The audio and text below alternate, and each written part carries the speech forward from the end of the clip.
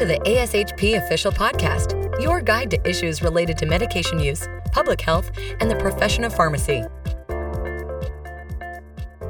Thank you for joining us for the Pharmacy Leadership Podcast. Our discussion for this podcast series focuses on leadership topics within pharmacy practice, including the business of pharmacy, development leadership skills, career transitions, and more. Welcome to part 3 of the 3-part series on financial literacy. This podcast will focus on personal financial literacy topics such as creating a financial plan, understanding retirement vehicles, and identifying resources for continuous self-education. My name is Ann Nguyen, and I'm a pharmacy manager at Houston Methodist West Hospital in Houston, Texas. I will be your host today for the Pharmacy Leadership Podcast. With me today is Dr. Bhavik Shah. He's an associate professor at the Jefferson College of Pharmacy in Philadelphia. Thank you for joining us today, Bhavik. Let's start talking about today's topic on personal finance, and it is part 2 of the series on the financial literacy.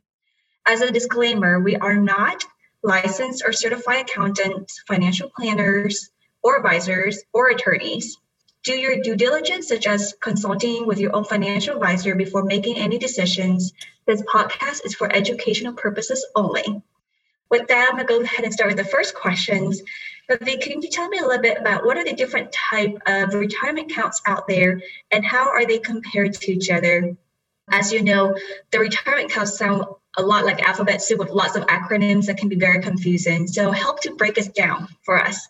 Sure. Thanks for having me. This is an area that I had difficulty understanding because, like you said, there's just so many different types of accounts, so many different acronyms, and they all have different features. So broadly speaking, you have 2 types of plans. You can have, for most individuals, you will have an employer-sponsored plan, such as a 401k or 403b. The difference between a 401k and a 403b is just the type of employer that you have. So if you have a for-profit employer, you will have a 401k. And if your employer is a nonprofit, like most hospitals, for example, it would be a 403b. And the reason why they're called different things is because of they originate from different sections of the tax code. So section 401k versus section 403b. So you have employer-sponsored plans that we're going to talk about. And then you also have individual retirement accounts, which you can open up on your own and fund on your own, independent of having a specific type of employer. You would need to have earned income to fund those IRAs, but you could do that on your own. The nice thing about IRAs and employer-sponsored plans is that they're stackable. So you could have both, and you could fund both in any given year. And they have different contribution limits. So if you're less than age 50 in a 401k or 403b, you could contribute $19,500 per year. And if you're with an IRA, you could fund a separate $6,000 per year if you're less than 50. If you're above 50, you get a plus up, you get a catch-up contributions in both your employer-sponsored plan as well as your IRA. They also differ a little bit in terms of asset protection. This is something that a lot of people don't know about or think about, but they should. The retirement accounts generally have better asset protection. Let's say if you had a judgment against you or something like that. Generally speaking, 401ks, 403bs are asset protected. IRAs are also asset protected, though depending on your state, it might be a lower amount, up to like $1 million. For example, again, consult with a lawyer in your own individual state to know what the nuances are. But generally speaking, retirement accounts broadly are asset protected compared to a taxable brokerage account, which you could use as an investment account, and you could use it for the purposes of retirement or any other purpose, but they generally do not have asset protection. That's a great point. So can you tell the difference between like Roth versus traditional funds so folks can understand that a little bit better in terms of contributions and distributions? Yeah, absolutely. So this is another sort of, because there's so many types of accounts available or types of plans available, you want to think strategically as to which ones you should use and for what purpose, because they have different tax implications. And so you could have a traditional IRA, you could have a traditional 401k and traditional 403b. You could also have the Roth version. You could have a Roth IRA, a Roth 401k, Roth 403b. And the difference between traditional versus Roth is that with a traditional account, when you put money in, you say these are tax deferred accounts. And what that means is that in the year that you put money in, you save on your income taxes for that year in which you put the money in. And so depending on what your marginal rate is, you will save at that marginal rate. So if it's at 22%, 24% in that tax bracket, that's what you would save.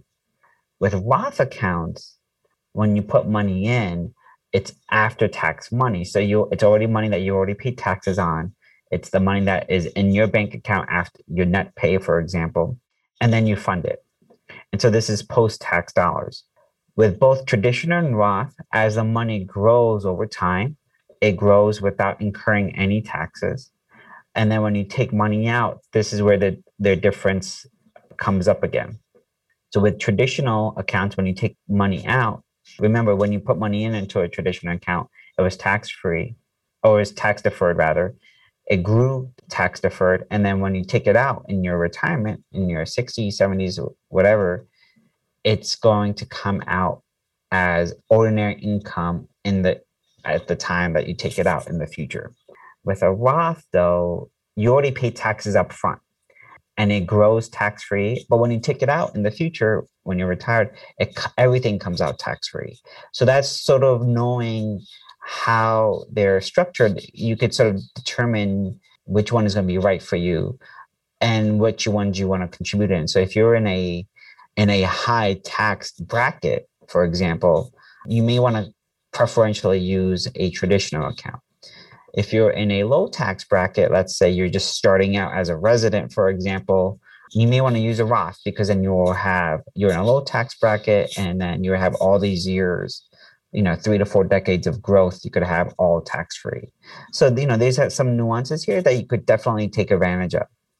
That's a great point that you mentioned. So I just want to add a really quickly to that too, is that you can also do a mix, right? And not all employer offers a Roth 401k or 403b. So you may have to choose, you only have one option, which is the traditional, but you could opt for kind of what you mentioned, but stackable. You can have an account outside of your traditional employer, like a Roth IRA. And I think another thing to also think about is when you are at that retirement age, is your tax bracket going to be higher than it is now? And if it is, then maybe having a higher proportion of Roth might be more beneficial than a traditional. So kind of what you mentioned, you got to figure out what's the best situation for you and your significant other as you guys are planning for retirement. Yeah, absolutely. You bring up a good point. And generally speaking, when people are in retirement, they are likely to be in a lower tax bracket. And so, doing the traditional during your working years makes total sense. What my wife and I, what we're doing is we're having a little bit of both because of, just generally tax brackets as a whole are the lowest they have been in generation. And so we want to take advantage of that. And we are doing both. We're doing both traditional accounts and Roth money because her employer offers a Roth 403b, but mine doesn't. But we both have Roth IRAs as well. So, yeah, absolutely. I totally agree with you. Folks can take, it's not an either or, it's all the above approach that you have in front of you. Another thing to remember is with all these retirement accounts is that generally speaking, when you put money in, it's generally hard, but not impossible to take money out. And you want to keep it in until age 59.5, 59 and a half. You could take money out, but depending on the reason why you're taking it out, you might have a penalty. So there's some exceptions to this, like, if you're buying your first home or education expenses or what have you, or healthcare expenses. But generally speaking, if you take money out for other reasons, you're going to incur a 10% penalty on top of any taxes that you would owe on the distribution. The nice thing about Roth IRAs is that if you put any contributions in, they can come out at any time for any reason, tax and penalty free. So that's sort of a nice thing about Roth IRAs. Now, I know there are some folks who are being a scenario that some individuals might come across is that they could be very retirement rich, where their accounts are like well funded, but they can't necessarily access it before 59.5 without incurring penalties and things. And if they're thinking about firing. Have you ever heard of FIRE, Anne? Yeah, definitely. It's a movement where you're financially independent or retire early. So there is a group out there who are on the FIRE movement. But for those that are out there who may not heard about this term, can you elaborate a little bit more about that? Yeah, so those like you said, these are aggressive savers and investors who save as much as they can and live off of as little as they can, and their intent is to retire early. And so, if they're going to retire in their 30s or 40s or perhaps 50s, they won't be able to necessarily access their retirement accounts because they're not 59.5 yet. There are ways you could access it before retirement accounts. There's a rule of 55, age 55, and then there's rule section 72T where you could get like things. These are sort of beyond the scope today. So if folks are interested, they could definitely reach out to their accountant for more information. But the nice thing, this is where I think a taxable brokerage account can come in, especially for those FIRE folks, is that you could take money out at any point in time for any reason. And so a taxable brokerage account with this one, the money that you put in is after tax, and then year over year it grows, and you might incur taxes when it grows because if the underlying assets get sold, that sort of thing. But generally when you sell something, you're going to incur capital gains taxes. And the nice thing about capital gains is that they're generally lower than ordinary tax rates, ordinary income tax rates. And so this might make sense in the right type of situation, especially like we mentioned, the FIRE folks. But remember, taxable brokerage accounts are not protected against creditors. And so if you have a really sizable taxable brokerage account, it may not be protected. So you may want to consider having liability insurance for, on top of your homeowner's insurance or auto insurance or anything like that. That is in case, something happens, you don't want to have a judgment against you. But the nice thing about taxable brokerage accounts is no restrictions, like I mentioned, on income. Anyone of any income can contribute money in, take money out, regardless of age, regardless of reason. So that, so you get that flexibility with taxable brokerage accounts. So folks have an option, a menu of different things to choose from. That's great. I think it's really crucial that you cover that too. And I think just want to make it two more points relating to that point is that, with a taxable brokerage account, you get taxed differently if you hold on to that stock a year, which is within a year. If you sell it, then it's called short term. So the tax rate will be much higher. And it's right now at 33%. It changes depending on when you listen to this podcast, but essentially higher compared to if you hold it out longer than a year, then your lock is considered long-term stock. So your tax rate will be less. So ideally, if possible, you hold on to your stock longer than a year to avoid the tax rate. But if you want to capitalize on the gain just because there is a peak or in the stock market, then you may also consider like, what does that look like? And if you do sell, it'll be on a higher tax bracket. So that's great. So, Anne, I want to ask you, so with all these different options, what's your approach of what do you suggest that plan to invest in first? Like, what's the order in which you approach these accounts? Yeah, sure. And I'll say this as a qualifying statement is that, again, it really is unique to your situation and it varies persons to persons. So I'll speak kind of on personally, but just in general, what I have seen thus far. So as a general term, we're trying to save, at least 15 to 20% of your income, if not more. So essentially stash away.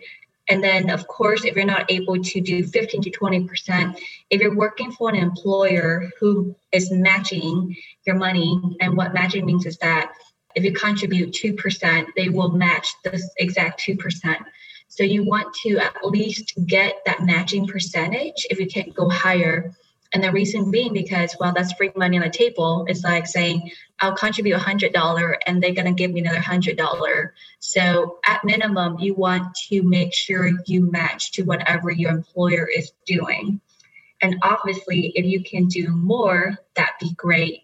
For those who are listening to this podcast, possibly can be high income earners. So for those, because with Roth contributions for the IRA specifically, there are income contributions and limits and it changes every year. So I would recommend go to the IRS and look at the Roth IRA income contribution limit. So essentially, as high income earners like pharmacists, and if you marry another pharmacist or another high income earners, you may not qualify for the direct contribution to the Roth, but there is another strategy out there. They can do a backdoor Roth conversion where you can still take advantage of the Roth IRA, but not directly. So for the interest of time, probably won't go into detail, but that's another strategy that if you guys are high income earners individually or as a married couple, consider looking at a Roth IRA, a backdoor conversion. And just as a principle, right, just save as early as you can, invest as much as you can. If someone who starts saving at 20-year-old in college will probably have to put much less money in compared to someone starting saving at 40 years. And you'll be amazed at the difference that the individuals need to put in. And I'm making up a number here, but it could be $200 when you're at 20-year-old, and it could be $1,000 when you're 40, because at 20 years, you are losing a lot of money in terms of compounding interest. So time is the essence when it comes to saving and investing. One thing this podcast is really talking about retirement account. And I know there are individuals out there with kids and thinking about college fund for their kids. So I would say, there are student loans for college, for education, but there's not for retirement. You're pretty much on your own and on your own island. So it's really important to prioritize saving for your retirement fund over your children's college. Personally, you could start with children in college, like if you have their birthday money or Christmas money, instead of buying them gifts and whatnot, just start stashing a little bit here and there. I think that's definitely fine, but don't ever prioritize your kids' college saving before doing your retirement. And in terms for me as a personal strategy is that I did a mix of all the things that you've mentioned thus far in the podcast to really help with the tax diversification. So I maxed out my 403B, and when I first started, our employee doesn't have the Roth. So I did the traditional, and then within like 2 years ago or so, they started offering the Roth. So I converted all over to like the Roth because I have now a good mix. And obviously, I also do the Roth IRA. And then on top of that, very small amount, because there's not that much left at the end of the contribution, but very small amount, I also start kind of putting in the brokerage account. So if there's like a bonus or if there are gifts money that I get, I just slot it in there for my brokerage account. So, and it is really important, like you mentioned, if you want to retire early, then the 59.5 that before you can take out, it's good to have another type of income in addition to the traditional retirement account. Yeah, I do the same approach too. My wife and I, we max out because sort of knowing that retirement accounts are asset protected and have those tax advantages, we max out our 403Bs. We both do the backdoor Roth, and then whatever's left over, we do a taxable brokerage account. And that way, when we get into retirement, depending on how tax rates go in the future, whether they still are low or whether they go high, we can pick and choose from which of these tax buckets, these retirement buckets we pull out of to sort of control our tax obligations in the future. So that's sort of the approach that we've done. A couple of years ago, when I was maxing out my traditional 403B, I was like, okay, what more can I do? And so when I learned about the backdoor Roth, when you mentioned that earlier, I was like really excited about that. And that was something I learned about. I started doing them in 2016, and I've been doing them ever since, every year, my wife and I. And so it's a very powerful tool to take advantage of a tax-free growth. And we're in our 30s, so we'll have many, many decades of tax-free growth ahead of us. Right, absolutely. And then you were also talking about the age when you hit 50, you get more benefit with adding a little bit more. So I think that's really important. And one thing I would say regarding like the early distribution where they penalize you, and I think they do that for a reason, right? Because if it's like something similar, your checking account would be too easy for any of us to like, all right, well, this is considered emergency or whatever. We take the money out. So they really try to protect you. The reason why they put that in place, in my opinion, is that really trying to protect you from your own money until you're ready for retirement. Because unfortunately, I think not as many folks do have a nice retirement account to prepare them for retirement. And as we all growing older, you really have to have that nest egg prior to leaving the workforce or your primary outcome. So Vivi, tell me a little bit, how do you know if you're on track? So for those out there listening to this, like how do they know that like I'm on track with my retirement plan?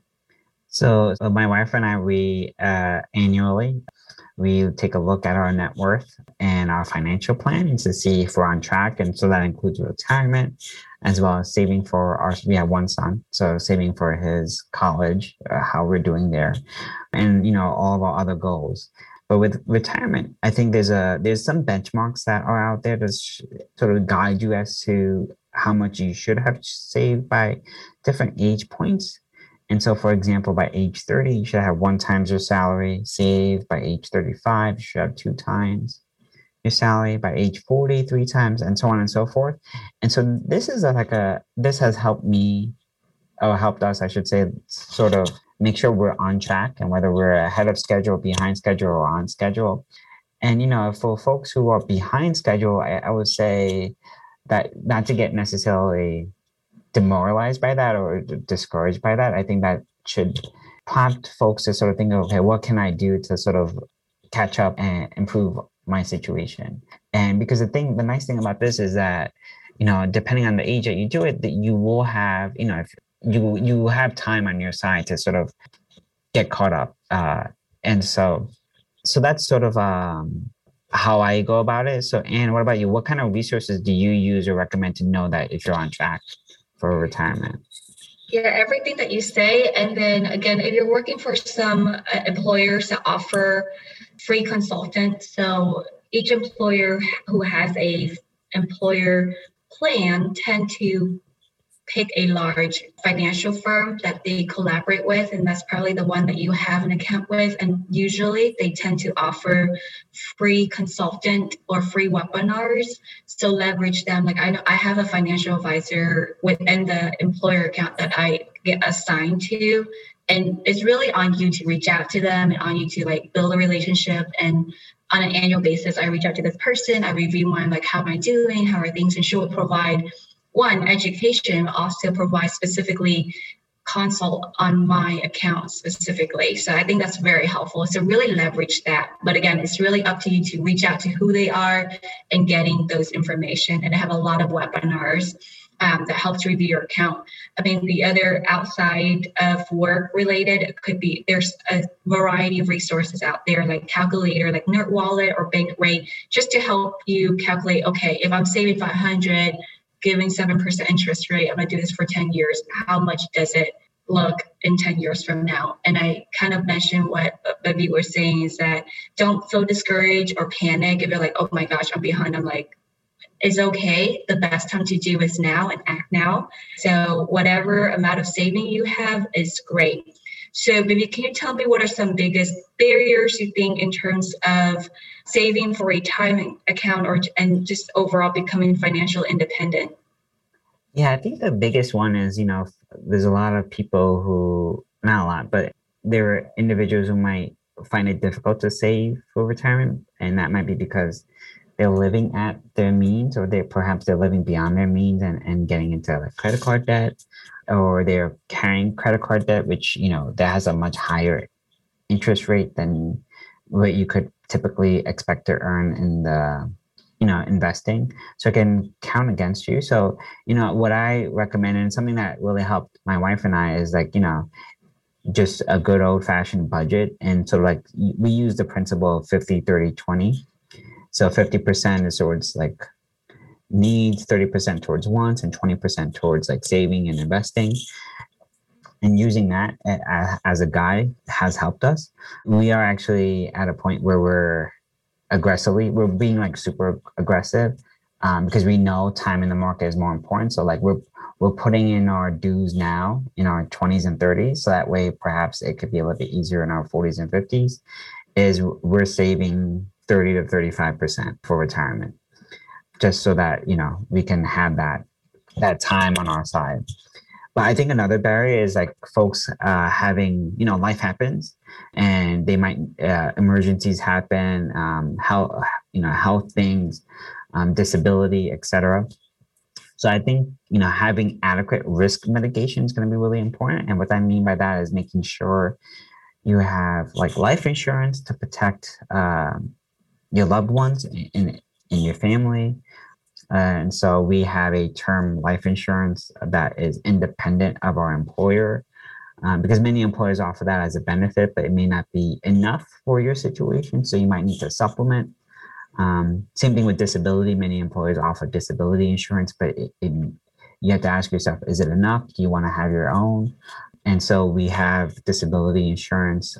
We also have umbrella insurance. I mentioned earlier that sort of general liability insurance, because of the type of assets that you might have may not be protected. So my wife and I, we have assets that are not protected in retirement accounts.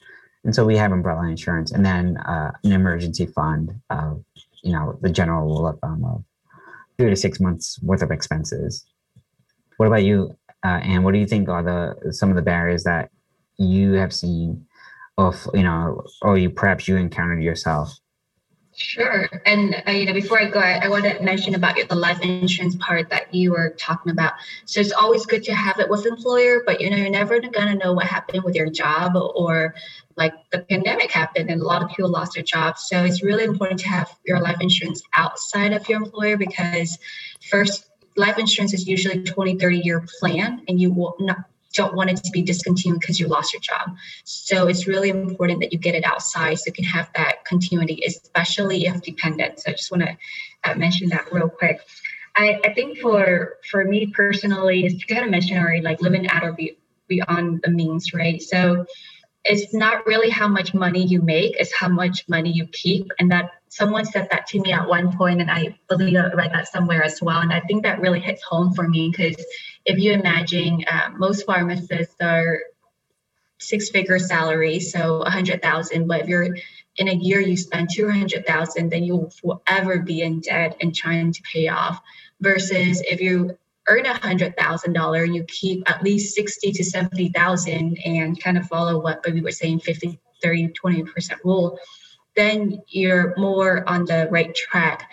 It's not earning more money equals more wealth. It's really how much you keep the money that you earned, and you really try to cut down the expenses as much as possible. So I think, I'll share a personal story. In pharmacy school, actually college and pharmacy school, I didn't even have a car. So when I first got my real pharmacist job, I bought like a brand new BMW. I really enjoyed driving that thing. But soon I learned about financial literacy and learned about the financial lessons that we've discussed today. And it was what I call a money mistake. So I sold that car so fast as soon as I learned it, and it depreciated like 50% after 2 years. So that's one thing I was thinking, is just buying things that are, quote, not necessary. So really evaluate what is needed versus a want. And I think for me, that was more of a want than a need. I could just settle on a pre-owned 20 or 30 grand car and not the car that I got. So, that's just one, but it could apply to a lot of other things, right? Houses, boat, just other big purchases that you need to really carefully consider. Is it within your means to do so? And what other responsibilities that you are helping with? And at that point, I was taking care of my parents too. So financially, I would say that's one of not the smartest decision I've made. So one thing is keeping down the expenses, but I also want to say you also want to consider how to increase your revenues, right? Not necessarily advocating like trying to get 2 jobs and working overtime and not having enough time for your families and doing things that you love. But really think about what other type of passive income or strategies or side hustles that you can do on top of your full-time jobs, or can you turn your hobbies into money? So for me, I enjoy talking to people about career and financial. So I actually venture on coaching, and that is something that I love to do, and yet I turn it into a side hustle. And I love health literacy, medical writing to the public consumers. So I freelance for different journals, and I make it's not much, to be honest, but it's something, just again, that you're doing something you love and you make some money on top of that on your quote off hours. So I think all of those things are really important to consider. And Bhavik and I share the same journey, is we both invest in real estate, where again, it's passive income, right? Being able to, even if you sleep, you still generate interest or it generate money. And that's why stocks are popular, because even you quote don't do anything, there's still money generating from either dividends or interest, or just compounded over the years. You still do some work regardless of what you pick, because you still have to put some sweat equity in there, but you may not have to work as hard as find another full-time pharmacist job to exchange for your time for the money. Yeah, and what I like about, some of the mistakes that you mentioned, they sort of resonate with me as well. Also, because different people have different priorities of what they want to spend on, and that's okay. That's what's the nice thing about personal finance, is it's personal.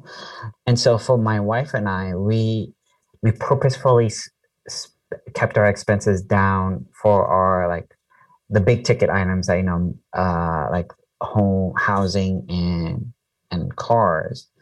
But we rather spend our money on experiences. So we make sure we budget for that in our 50-30-20. And so we go on really nice vacations. I mean, it's been a while, and the pandemic hasn't helped with the vacation front. But, that's what we plan for. And that way we make those experiences, we have those memories done, versus things, because we value those experiences. But I know I have friends who are huge car enthusiasts, mm-hmm. and they get a lot of joy out of that, and it's a hobby of theirs. And I think that's great, as long as you're planning around that and accounting for that in your 50-30-20 sort of approach. Yeah, that's perfect. I think you summarized it beautifully. So it's really, what I call it's the splurge section, right? Like whatever it is, your budget you want to splurge on. And I'm with you in terms of creating experience and vacation. So that's now is something that we go at least once a year. Like we said, pandemic doesn't help. Versus when I make that car purchase, that wasn't intentional. That was I would call illogical or a rash decision. So I go from negative student loans to, I'm going to make $100,000. I can afford this. But in reality, I didn't really know about budget. I didn't know about what is the right approach. So definitely if it's in your plan, you really have to enjoy the money you earn. Definitely. So yeah, it's kind of like being on a diet, right? Like if you only could eat vegetables and lean meat, and that's all you could eat, you're gonna fail that diet. You need to have a little bit of cheat days here and there, and I think that's what that mentality is important, because with personal finance, it's mostly behavioral. The math is math, right? But it's the emotional and behavior aspect. So I think it's important for people in the way we approach it is we give ourselves our own splurges, and it helps us keep on track. Absolutely. Well, that's all the time that we have for today. I want to thank you, Dr. Bhavik Shah, for joining us today to discuss Invest in Yourself, Raising Personal Financial Literacy, Part 2. Stay tuned for our next episode, Part 3, Know Your Numbers, and it is the final episode. Join us here on Tuesday, where we will talk with ASHP members about leadership topics within pharmacy practice. Thank you for listening to ASHP Official, the voice of pharmacists advancing healthcare. Be sure to visit ashp.org/podcast to discover more great episodes, access show notes, and download the episode transcript. If you loved the episode and want to hear more, be sure to subscribe, rate, or leave a review. Join us next time on ASHP Official.